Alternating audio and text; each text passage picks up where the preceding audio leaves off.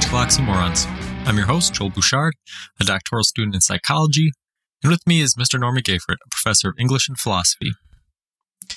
Oftentimes, when considering philosophical problems, we seat them within the context of the empirical knowledge we've gained as a species, doing our best to remove our own biases, and attempting to remain objective when coming to conclusions. While this seems like a logical approach, it downplays the most important factor in examining reality, the human experience. Today we'll begin looking at the philosophical paradigm of existentialism by examining its de facto founder, Soren Kierkegaard. All right, so last week we looked at epiphenomenalism, and that was the idea of, hey, is everything we experience, can that all be explained by our physical brain and body and environment, or is there something else to it? Kierkegaard would definitely not be an epiphenomenalist. No, not in the least. Why don't you tell us a little bit about who he is? All right. Then you know this as you've read. So Kierkegaard was born in 1811, or they're close to that, and died in 1853. So he lived to be roughly 43 years old, and so a lot compacted into a brief life. He was born into a large family. His father did die while he was at college. His father was very disappointed that he'd gone to university to study theology, and then he switched to literature and philosophy. Happens to us sometime. Yeah. But he was fascinated with the idea of dynamic Christianity. He didn't call it that, but it's essentially it's about confronting choices and making choices and bringing passion into what you do and how you approach things, and not to settle into a weekly pattern. And he was very concerned and put off by Lutheranism and the idea of so much ritual and ordinary, and the religion should be primarily rational and fit within the week. And that wasn't where he was. Gotcha. So, so it kind of goes back to some of the things we've talked about in the past, right? This idea of awe or the sublime or something, that sort of concept of something bigger than yourself, which we talked about last week, right? Epiphenomenalism, we were talking about, well, if everything's brain-based and it all has some sort of evolutionary explanation and it's all very rational, then why do we feel sublime or awe or these things that seem so much bigger than ourselves? What's the purpose of those sorts of things? And Kierkegaard was definitely in that same. He would say faith, right? Yeah. So he's considered the founder of existentialism by many people. What's existentialism in a nutshell? The idea that nothing in the universe is going to make any decisions for you. Now, he being, as you say, the de facto first, his variety, his brand, I hate that word, but we're in the 21st century, was Christian existentialism. But in any case, whether that or later on to Sartre, we'll talk about at some point down the line, but he was focused on the idea that to live an authentic life, one must embrace the notion that no one else is going to make choices for you, and that the choices you make are not for someone else to tell you they were the right or the wrong choice, but that ultimately, if you're pursuing a spiritual path, you will come to the place where you realize, talking about the sublime, you realize that there's no way, he wrote, there's no way to prove that God exists. Nothing proves that God exists. The only thing you do is abandon yourself to faith that God exists, and to the paradox of being so tiny and yet able to find authentic expansiveness in that faith. That's some pretty powerful stuff. Yeah, especially when you think about, you see it within the context of Christianity at his time or Christianity today or all throughout history, right? Yeah. And you think about, oftentimes organized Christianity falls into, it loves to dictate rules or things that you should things that you should go by. He found it worldly. He said it had lost itself because it was, well, sort of sticking with the sacred text is rather Philistine, micromanaging rules and regulations, and do this and you'll be okay.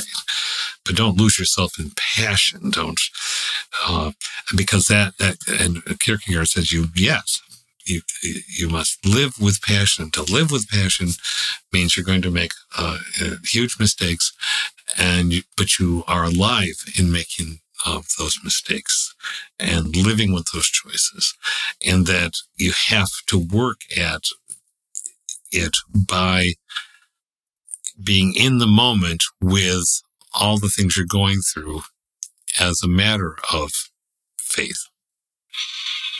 We can get to what he wrote later, but if you want to, but yeah. No, it's interesting seeing it within his faith, because if you actually look at a lot of the New Testament writings about Jesus, right? Mm-hmm. A lot of Jesus's doctrine is very similar to that sort of thing. And people will come up to him and want to talk about the Old Testament laws, and he'll say, "Hey, listen, love God and treat your neighbors good." Yeah. There you go. Yeah. Or he had dinner with tax collectors and prostitutes and all kinds of people that other people wouldn't associate with. Right. We were having a problem in a local town where there was a church during the Pike Fair that was sitting out and heckling people for how they looked. Yeah. They didn't even know if they were doing anything unbiblical or sinful. And worse than heckling, they were out and out verbally abusing people. Right. Right. So, oh my gosh. So yeah, it's interesting to go through, and with any text, but especially in this case with the Bible, to go through and read what it actually says, and then see how the organized followers of the religion, and of course Christianity has many sects, and every religion has many sects, many different sects. But see how the things have been interpreted over the years, how they've been adjusted, what sort of ruts and flows people have fallen into. Yeah. But yeah, looking back at the essence of what was actually being said is always kind of an interesting thing. And it seemed like Kierkegaard was definitely in the spirit of interpreting it as close to the way it was written from the few source texts that you have, trying to interpret it as best as possible. Yeah. So what was the state of philosophy prior to existentialism? What was the impetus for him to sort of develop this? Well, he was, Schopenhauer was Kant. So the state of philosophy was a rationalist reasoning, concentrating on everything moving into the context of rationality and reason, and that's what his Kierkegaard's one of his castigations of Lutheranism and the organized church was that it was far too dependent upon reason and rationality, and tamping down passion. I didn't by passion yelling at people and going into orgiastic frenzies. He was talking about another way of putting it would be embracing your emotions, knowing that there are things that you will not be able to say that you know. So Kierkegaard would, I think, with someone current, who claims to know God. I just know God. And Kierkegaard would say, nonsense. No, because what you've done then is you're not in an authentic quest for your spirituality. For him, you have to come to terms that you don't know. It's not embedded in you. And so you can't know, but you can learn. Yeah. And even outside of religion, right? Well, I like the example you used last week of going to Letchworth Park, right? And you have the awe and the sublime of seeing the canyon and stuff. You can take that example and say, okay, I look out at the gorge at Letchworth Park and I know how it was formed. Well, no, you don't, because you weren't there over millions of years of, erosion and geological shifting and stuff. You have some information, based off of the science and the sort of knowledge that we've collected over time. But as we've looked at over the past several months, knowledge is a very fickle thing. It and what you know and what you think you know and all of these different things are very fragile. So, and they're changing, right? We've talked about that when we were talking about science. Some people get frustrated because the science is ever evolving. They say, well, then it's fake, or the scientists don't know what they're talking about. But really, you're just gaining new data and you're trying to interpret things new ways. And Kierkegaard embraced the idea of change. Right. That it's not a one-time thing, right? As you're just describing. So you come to think that you know things through teachers. He goes in his book, Fear and Trembling. I love the title of his book, Either or, Fear and Trembling, postscript on unscientific I forget the last book and philosophical meanderings. It's not meanderings, but it's he's just he pretty much comes right out and says, so Fear and Trembling, he concentrates on this fascinating piece. He concentrates on the story of Abraham and Isaac. And, so Abraham believes that God is testing his faith. Take your son, go to Mount Moriah and sacrifice your son.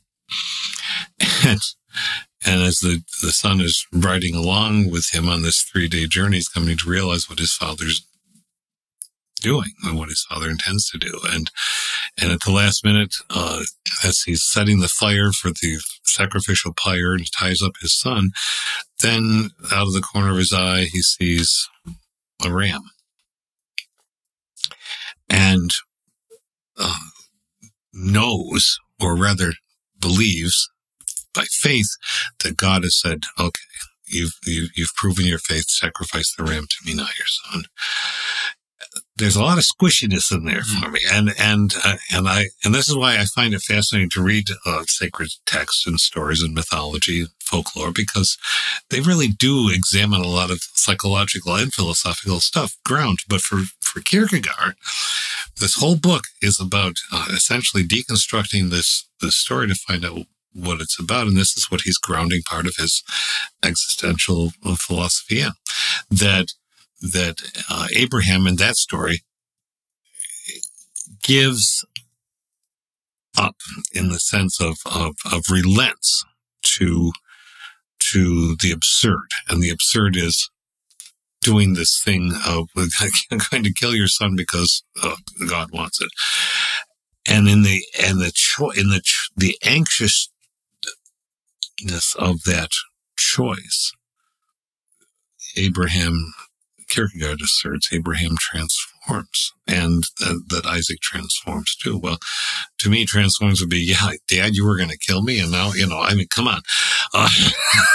But the crux of Kierkegaard's position on this is that everyone misses the boat when they talk about, and Abraham became this marvelous Christian afterwards. We have went up, he was going to sacrifice his son, didn't, and people, and Kierkegaard insists on, you must think about all of the things that Abraham and Isaac, but Abraham primarily in his tale is going through the agony, the self-doubt, the what am I actually doing, and I'm still choosing to do this. The voice in my head saying, kill your son. And no, yes, okay, no, yeah. The utter disintegration of the self in that moment. That's existential angst that Sartre talks about later.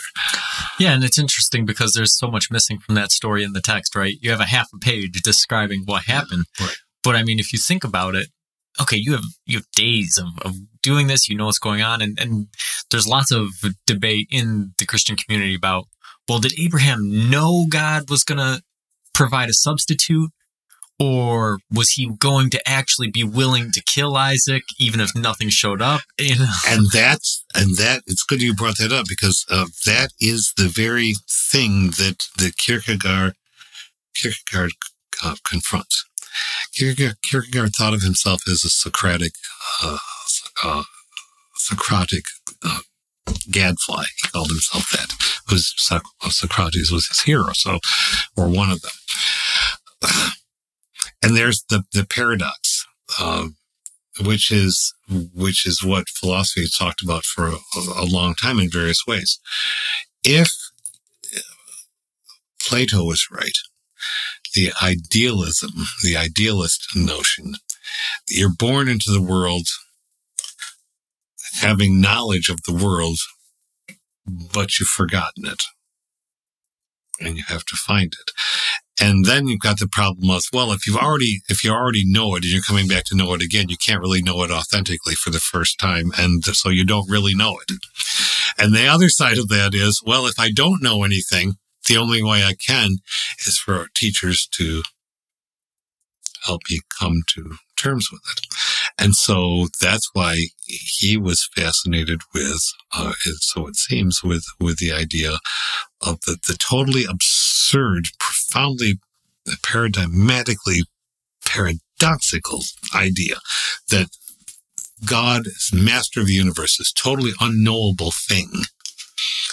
Well, how is he going to be the teacher? Well, then he has to incarnate as a humble human teacher, as you just mentioned before. So then you have nothing but to accept on faith. If you take Jesus as the sacred figure, there's no proof. There's no proof. Even miracles are not proof, because there are many. Do we know that person was blind? Did I actually see that? Am I back in the crowd a little bit? And then people make up varieties of stories about what they saw. So that's not knowledge. It's faith, but it's an active faith that Kierkegaard is saying you have to agonize, you have to question, you have to come to terms with the fact that you're questioning, and then you have to make choices that no one else is going to make. God's not going to make your choice for you. That is not who God is. God does not tell you what to do. For Kierkegaard. Yeah. So, like you mentioned, he was highly influenced by Socrates, and he did think of himself as a gadfly, and he went so far as to write a lot of different works under pseudonyms. Yeah. And some scholars say, it's funny because in a historical retrospect, lots of people look at people who write in pseudonyms and think almost like there's an expectation that people know who you are. But that isn't really the case in a lot of instances. And in a lot of instances, authors are actually trying to remain anonymous, and then they get found out later on through discovery. So a lot of scholars think that he wrote under pseudonyms to try to undermine his own authority so that people wouldn't think of him as being the authoritative expert on Christianity. Yeah. That's sort of an interesting thought. Do you have anything you want to talk about as far as the pseudonyms or his perspectives on writing different works? I will limit it to this. I think that itself is, there are various degrees of certainty or not certainty, but about the pseudonymous writing. but some of it is pretty sure, or seemingly so. So it is, as you just said, to me, that is the existential process. Yeah. And some might say, well, it's a lack of courage, and perhaps it is, because you're not a superhero because you're an existentialist or anything else. It's always about that coming to terms, and I think part of it was a humility that I like to think, and that's just me, that he was embracing, in the sense that. He wrote about people and freedom, and people people demanding to have the freedom of speech when they don't even use their freedom of thought. And so it's not so important who's saying it, as that it's thoughtful, not demanding reason and rationality every moment, but still thinking and feeling your way through what might or might not be so. And so this pseudonymous situation gives you a chance to be a Greek chorus. Yes, no, either, or. Yeah, it's funny. We were in dinner at your house last night, and your wife Mary brought up how Twitter would send her notifications, and she'd only be able to see the first couple words of a sentence, and then her only options were either to like it or retweet it, right? Yeah, well, how can you have an opinion if you don't even know the full thought that's being expressed? And that's kind of what Kierkegaard was saying about his, people in his time. Oh, yeah. Yeah, the pseudonyms are interesting, because he'd release books on the same day that had opposing viewpoints and that sort of thing. And to me, that's grade A philosophy, right? And especially when it comes to existentialism, because it's not about the objectivity, it's about subjectivity. So he's wrestling with these things and trying to come to some sort of terms with things, and part of doing that is looking at things from opposing angles. Mm-hmm. Mm-hmm. So what else was unique about his approach to subjectivity? What did he write on it? Subjectivity is not relativism.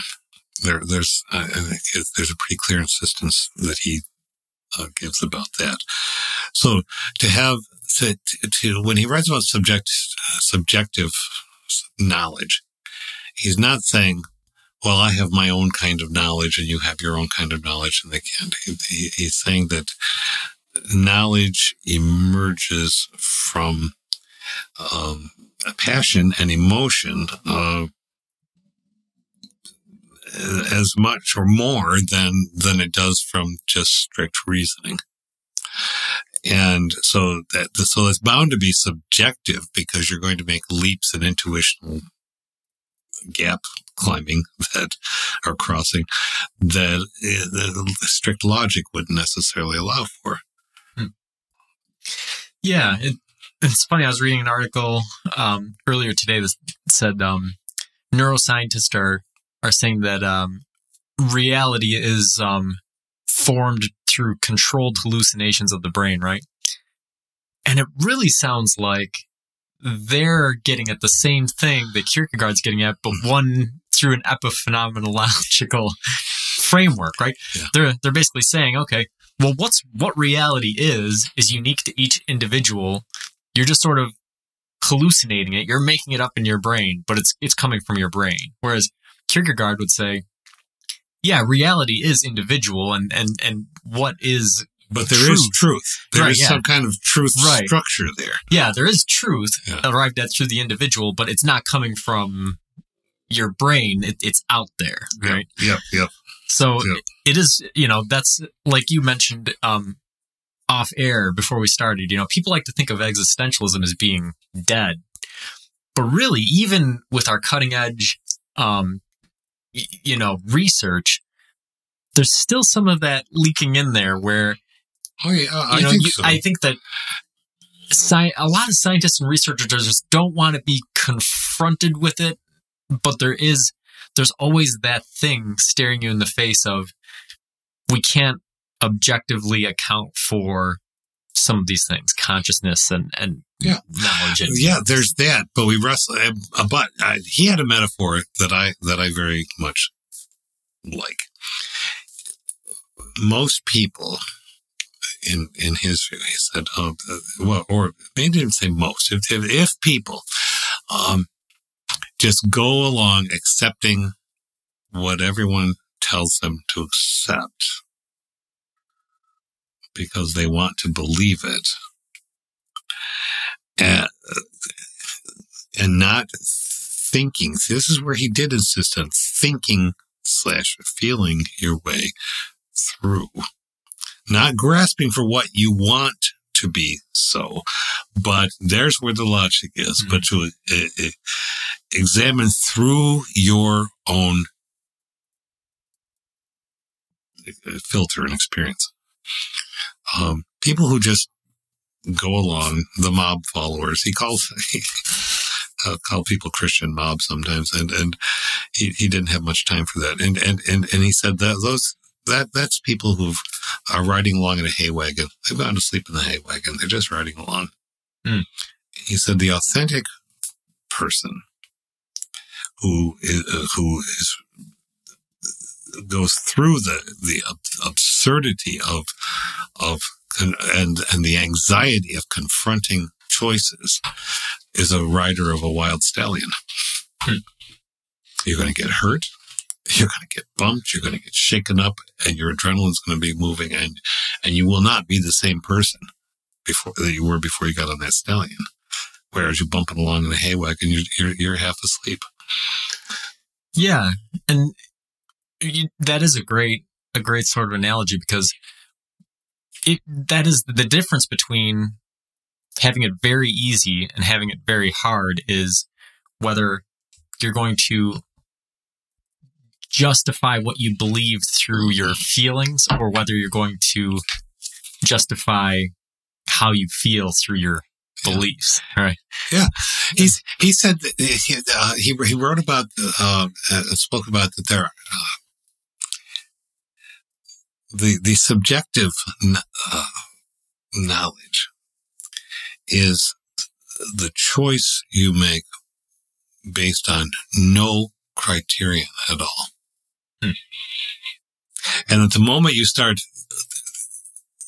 well, should I do this? Well, if I do this, then A, B, and C, because my dad or my mom might have told me not to, or whatever. There's a rubric, right? Well, there are your criteria. And you start doing that, then you're not making your own decision.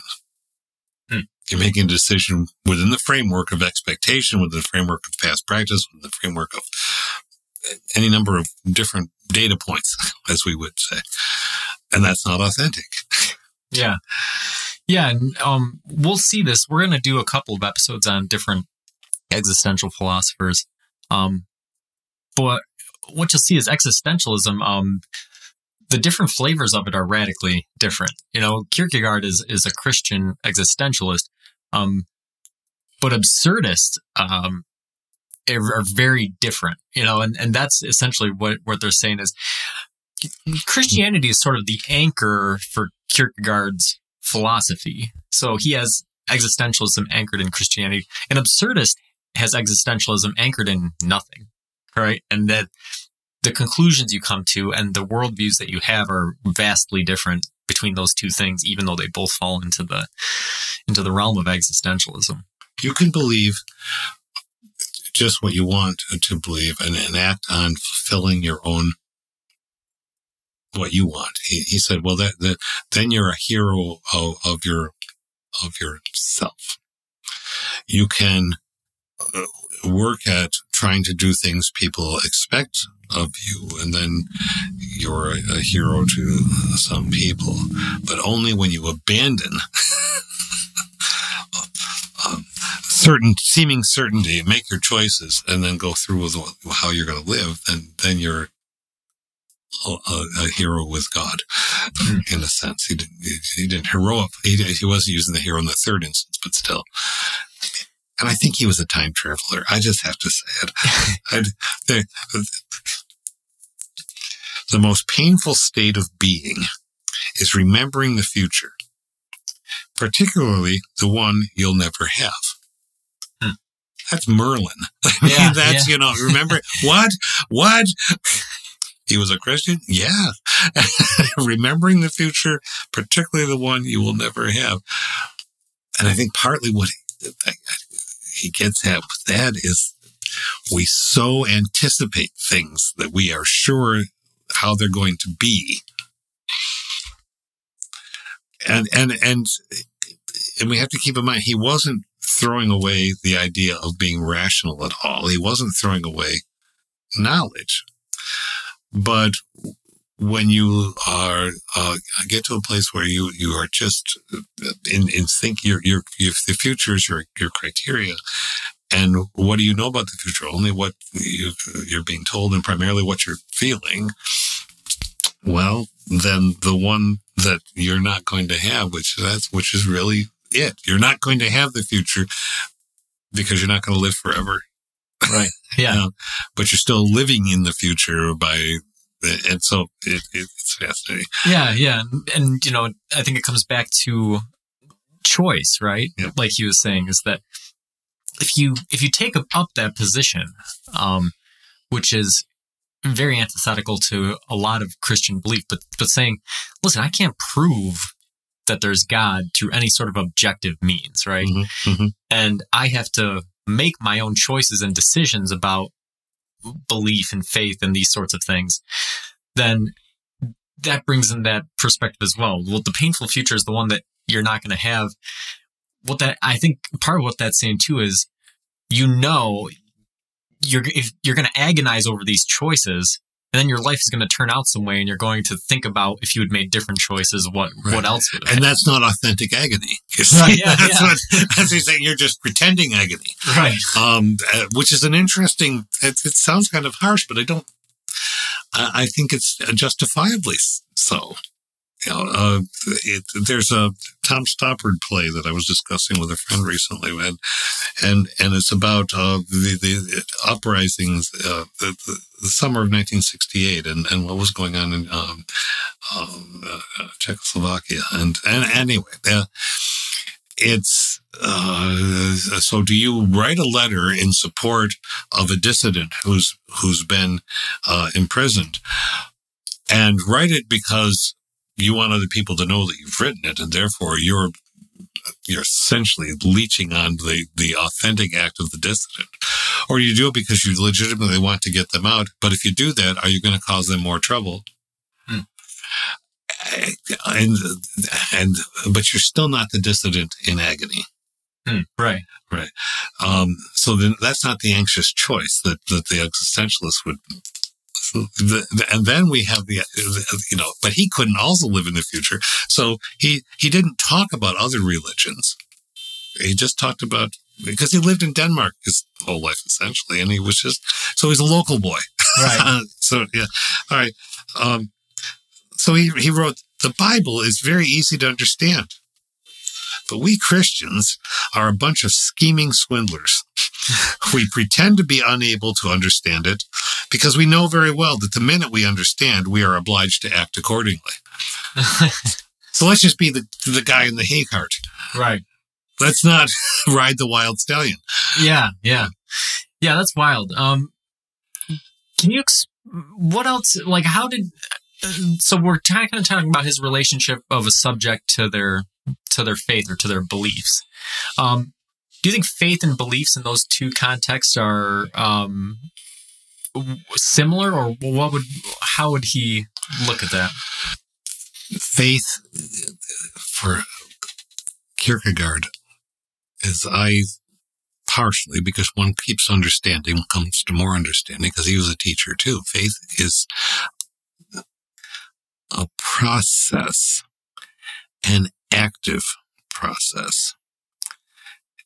It involves, for Kierkegaard, constantly confronting the choices that one has and the stories be active, and not just proving to people you've got lines memorized that you can toss out to use in a certain argument to say, well, according to this book and chapter and verse. No, but to actively think about and feel through and keep re-engaging with stories to learn more from them, to figure out that maybe you were wrong. And then you got to keep understanding that you're wrong. You're going to be more wrong. You can't be, oh, I'm right. I've converted to Christianity, and therefore everything that I do is an act of God. No. Nope, you're still wrong. You're still sin. You're still everything, according to Kierkegaard. I'm going to read you a passage. Okay.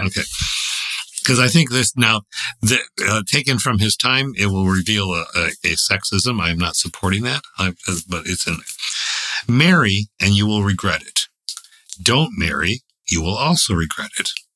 Marry or don't marry, you will regret it either way. Laugh at the world's foolishness, you will regret it.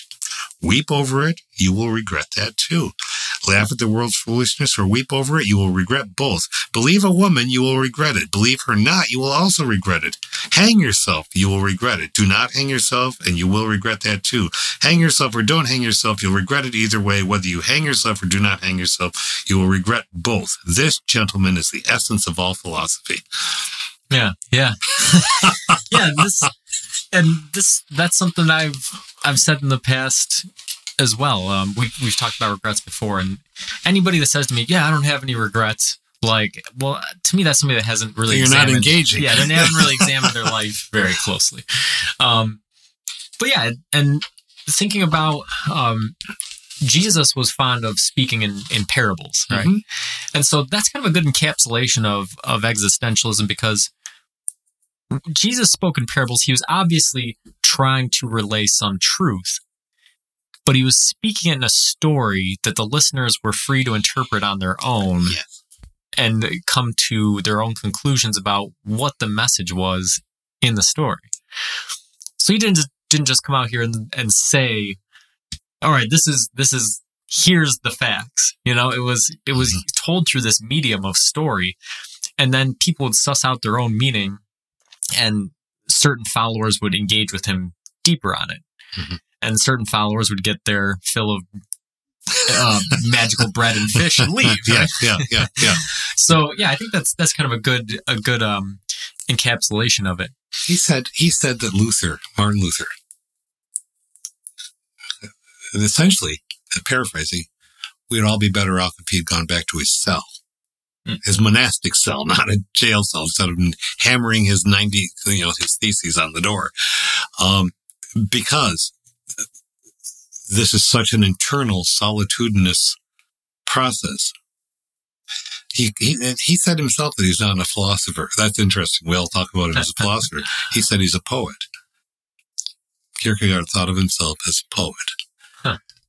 Because you examine and feel and deeply, and you shape your lips in such a way that when you say something, people think it's musical, but really it's pain. That's funny.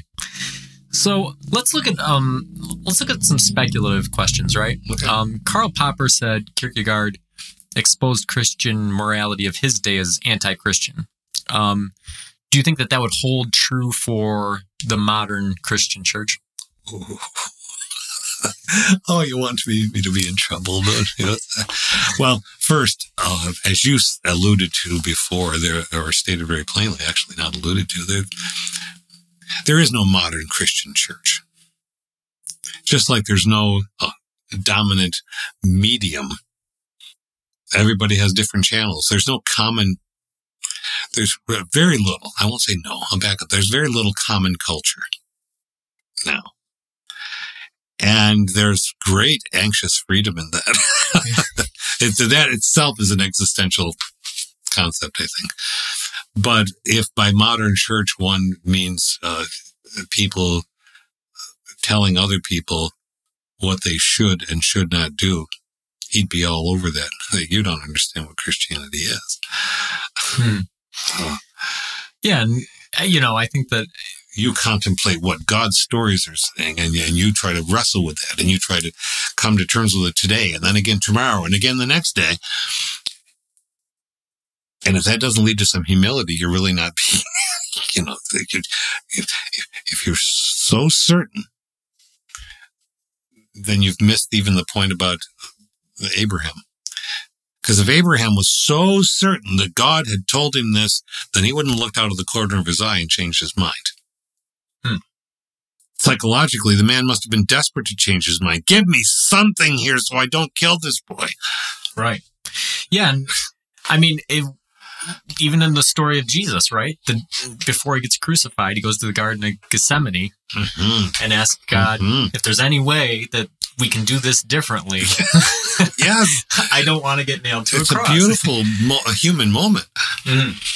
Yeah. So probably Kierkegaard's view on it would be, at any point in history, there's Christians on the hay wagon and there's Christians on the stallion. Yes. And what Christian sect you belong to probably doesn't have a whole lot to do with whether or not you're on the hay wagon or the stallion. It's a very individual thing. Can I tell you another thing you said? Yeah. Because I'd flagged some of these. Because he spoke in parables or stories too. Yeah. So he was living it. And this is in the book Either Or. A fire broke out backstage in a theater. The clown came out to warn the public. They thought it was a joke and applauded. He repeated it. The acclaim was even greater. I think that's just how the world will come to an end. To general applause from wits who believe it's a joke. And that, my friend, is what's happening right now. Literally. Yeah. The world is on fire. The world is on fire, and people see the person who's coming out and saying, this is going to be the end. And, oh, you clown. Whether you're a clown scientist, whether you're a clown CDC person, whether you're oh, yay, hey, thanks for the entertainment. The mob says. Yeah. So given our scientific advances, do you think Kierkegaard would have changed his opinion on the importance of the natural sciences? He had some strong language for the natural sciences. Yeah. What is your encapsulate? Let's go with one. So, I mean, you can take this almost any direction, right? Almost any way you think of it. Yeah. The one that pops out to me is the idea of the formations of the universe. Okay. Because we'll say the modern church, and we'll put it in quotes, but, primarily American Christians are made up of Protestants who believe that in a young Earth hypothesis, that the Earth was created over the course of several thousand years, and take a literal view on the first chapters of Genesis. Now, back in Kierkegaard's day, there wasn't much to speak of in terms of scientific knowledge about the outside universe. Oh, well, there was Newton, there was Copernicus. Anyway, we were getting there. Yeah, okay. But now we have such thing. The biggest one to me, the one that is kind of game changing, is the cosmic microwave background. Right?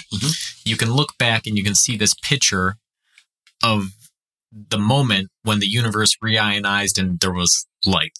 Right? And we have a pretty good way of measuring that distance in time, because time and space are the same thing. So if you think Kierkegaard was confronted with that evidence today, how do you think he'd wrestle with the question? I think that he would go with the notion that it's still changing, the inductive nature of things. All right, if Kierkegaard adopts the current terminology, here he is, and he can get a hold of all of it. We have this cosmic radiation. We still can't find the exact single moment when it happened. We still don't know. We still think that maybe it happened. This is not the first time it happened. So then we're back to previous knowledge that we didn't have because the universe existed and now it exists again. He wouldn't have been wrestling with it from the Hindu or from other traditions yet. But it would be enough to say, I think, all right, does that take me to a place where I have these anxious thoughts about the universe? Yes. What are my choices about the universe? If I have utter faith in God, and that makes me passive, I'm not really a Christian. If I have utter faith in God, then I come to terms with this new knowledge, seeming knowledge, and say, all right, where does that take me with the stories? Where does that take me in the choices that I make? Yeah. The reason that one jumps out in my mind is because, I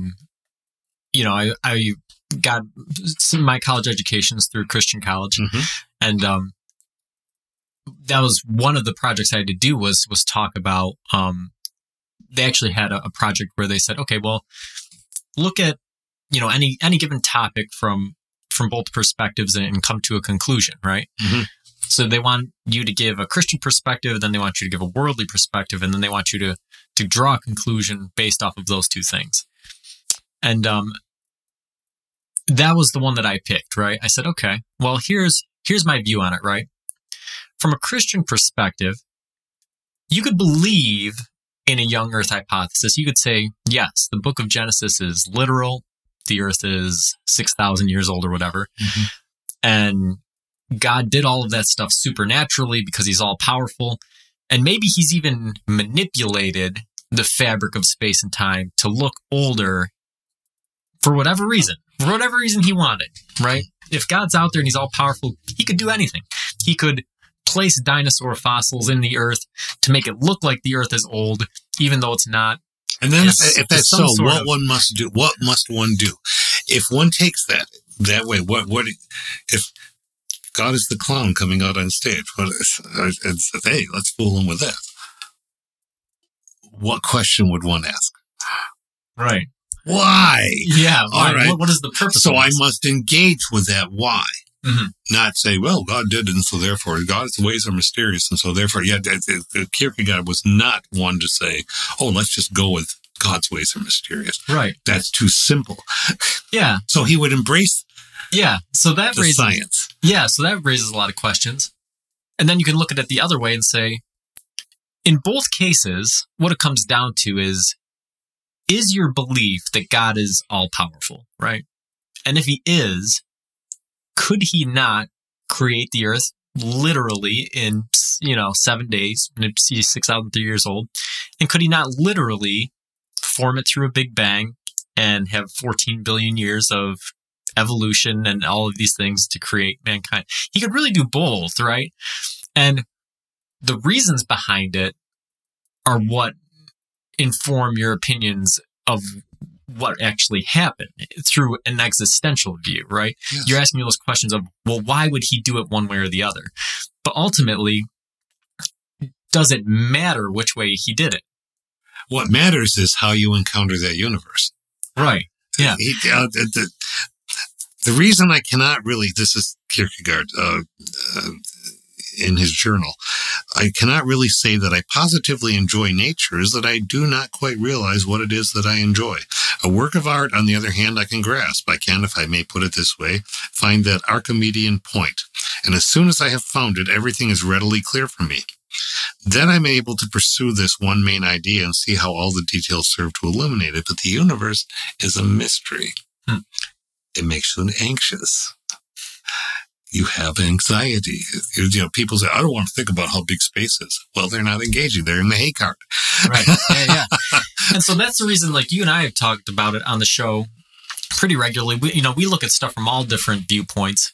And, how close listeners are to knowing what you or I actually believe, who knows? I mean, because, like we said, in the framework of existentialism, I'm not even sure what I believe from day to day, right? It's constantly changing. You're encountering new things. You're thinking about things different ways.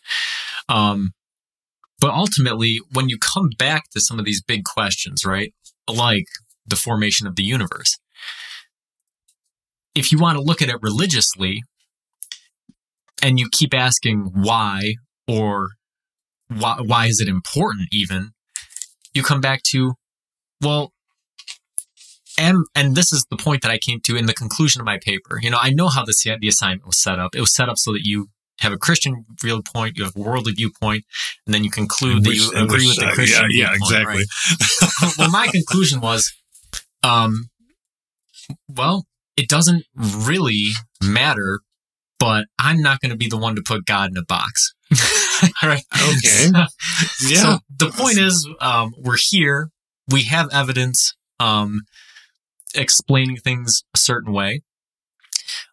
Could God have created all of that evidence in order to just trick us? Yes. Why would he want to do that? So as a result, I can't really say. Maybe God is a trickster just trying to weed out anybody who is putting the amount of doubt into it and throwing them into hell. Or maybe this is the way the universe was designed, and that's just the way he worked through it. And maybe Genesis is actually, maybe 1,000 years is as a day instead of a day being a literal unit of measurement when the universe is created. Let's take this that you're giving me thoughts here. You can move along like Abraham. And I utterly give myself up to the totally absurd. That it must mean that God wants me to do this. But then you see the ram outside your eye. You can be the person who's sacrificing yourself to the utter absurdity of passive faith. And then see the universe out of the corner of your eye and say, things aren't quite okay, phew. And then you can be Carl Sagan, who I think had a Kierkegaardian streak, because Sagan was one of the many things that brilliant man said was that scientists are human. And to be human is to know change. And change is painful. And when you come to terms with the pain of having to talk about the changing knowledge that you've received, then you are doing an active practice. And then he ended that with, I can't think of an instance in organized religion where that ever happens. Right. And so that's the thing is, if you're a, if you're a conservative Christian and you're sitting at home thinking, oh, well, this guy, he doesn't believe that Genesis literally happened, and so he's not a real Christian, or whatever, or, he believes in this sort of stuff. Well, no, because there's a flip side to that too, right? If you have, Stephen Hawking or somebody trying to explain the universe in purely objective empirical terms, well, guess what? You get to that 300,000 years after the Big Bang, you can't go back any further than that. So you can't rule out God. You can't say that God doesn't exist, because, like Kierkegaard was saying, trying to prove that God exists or trying to prove that he doesn't exist is something that we'll never be able to do. Right. And so that's where the existential angst comes in. Which is why he would not. If you're sitting at home, whether you're an atheistic scientist or whether you're a Bible-believing Christian, if you're sitting at home thinking you have all of the answers, you're wrong. Right. Or you're a Bible-believing Christian who is a practicing scientist, which there are plenty of, including Francis Collins, who's in charge of the National Institutes of Health. And a lot of people won't believe him because anyway. So yeah, you have, Kierkegaard would not say, you're an authentic Christian and you're not. He didn't do that. I can't tell you which choice you're going to make, but it's going to be wrong anyway, because you've got to come to terms with some things. It's going to be messy. It's going to be a painful process all the way to the end. Mm. It's not about I'm safe now. Right. Yeah. Any sort of comfortability or safety or assured knowledge within a question just doesn't fit within the paradigm of existentialism. No. For our last question, do you think there is a way to balance subjectivity and objectivity when philosophizing? We've talked about epiphenomenalism last week. We're talking about existentialism this week. Do you think there's a happy balance, or is it like relativity and quantum mechanics. You just can never reconcile the two. Well, there's a messy reconciliation somewhere between the two, but it's not ever complete, and it's not going to be. Yeah, you're right. Good example.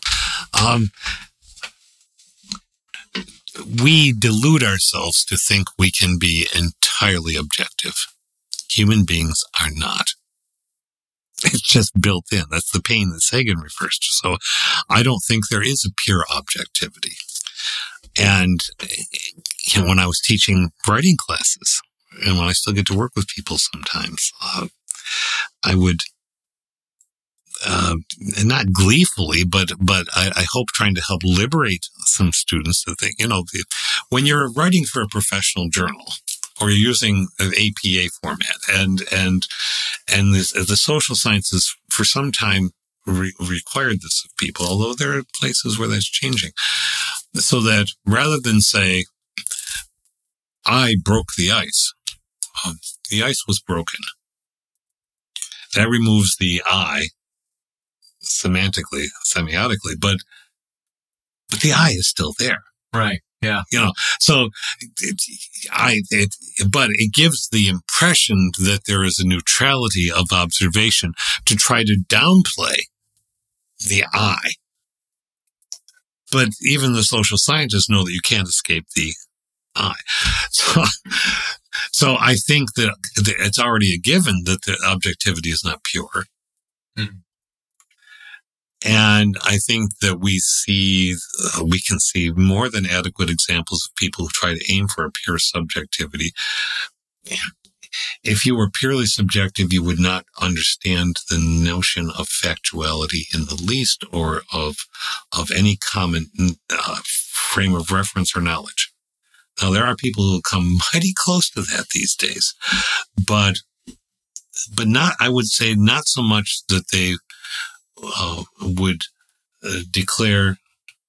I have to be careful because people declare all kinds of things, but the flat earthers, a few 100,000 people on the planet who seem to believe that the earth is flat, and will eschew any fact to deny that. So there are flavors of almost purest subjectivity, but I don't think ultimately it exists, because human beings could not survive if they were not dealing with some kind of data.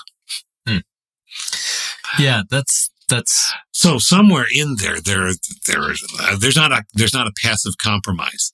There's constant crashing of waves against each other, like the quantum and the right. Yeah, so it's impossible to isolate the two, and that's a common mistake that people try to make. I think that was a good example, the APA, right? Because on the one hand, you could look at it as just being essentially smoke and mirrors, right? Oh, well, if I take the I out, it doesn't really change anything. Like, you're still speaking subjectivity, as a subject.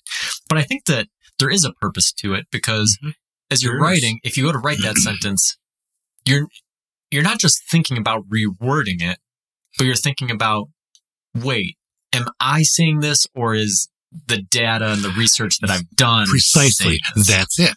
Mm-hmm. That's why the style exists, I think.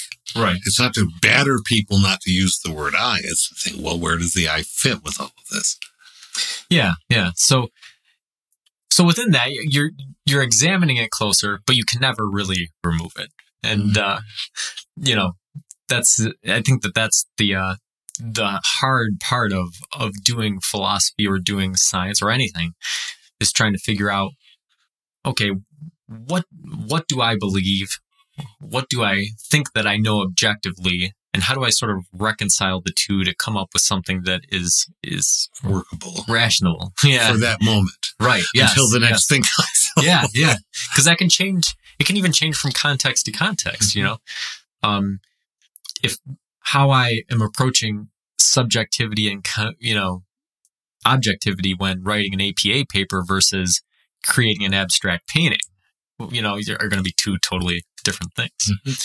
So yeah, this was a cool conversation. I look forward to examining some more existential philosophers here over the next couple of weeks. So until next time, keep pondering.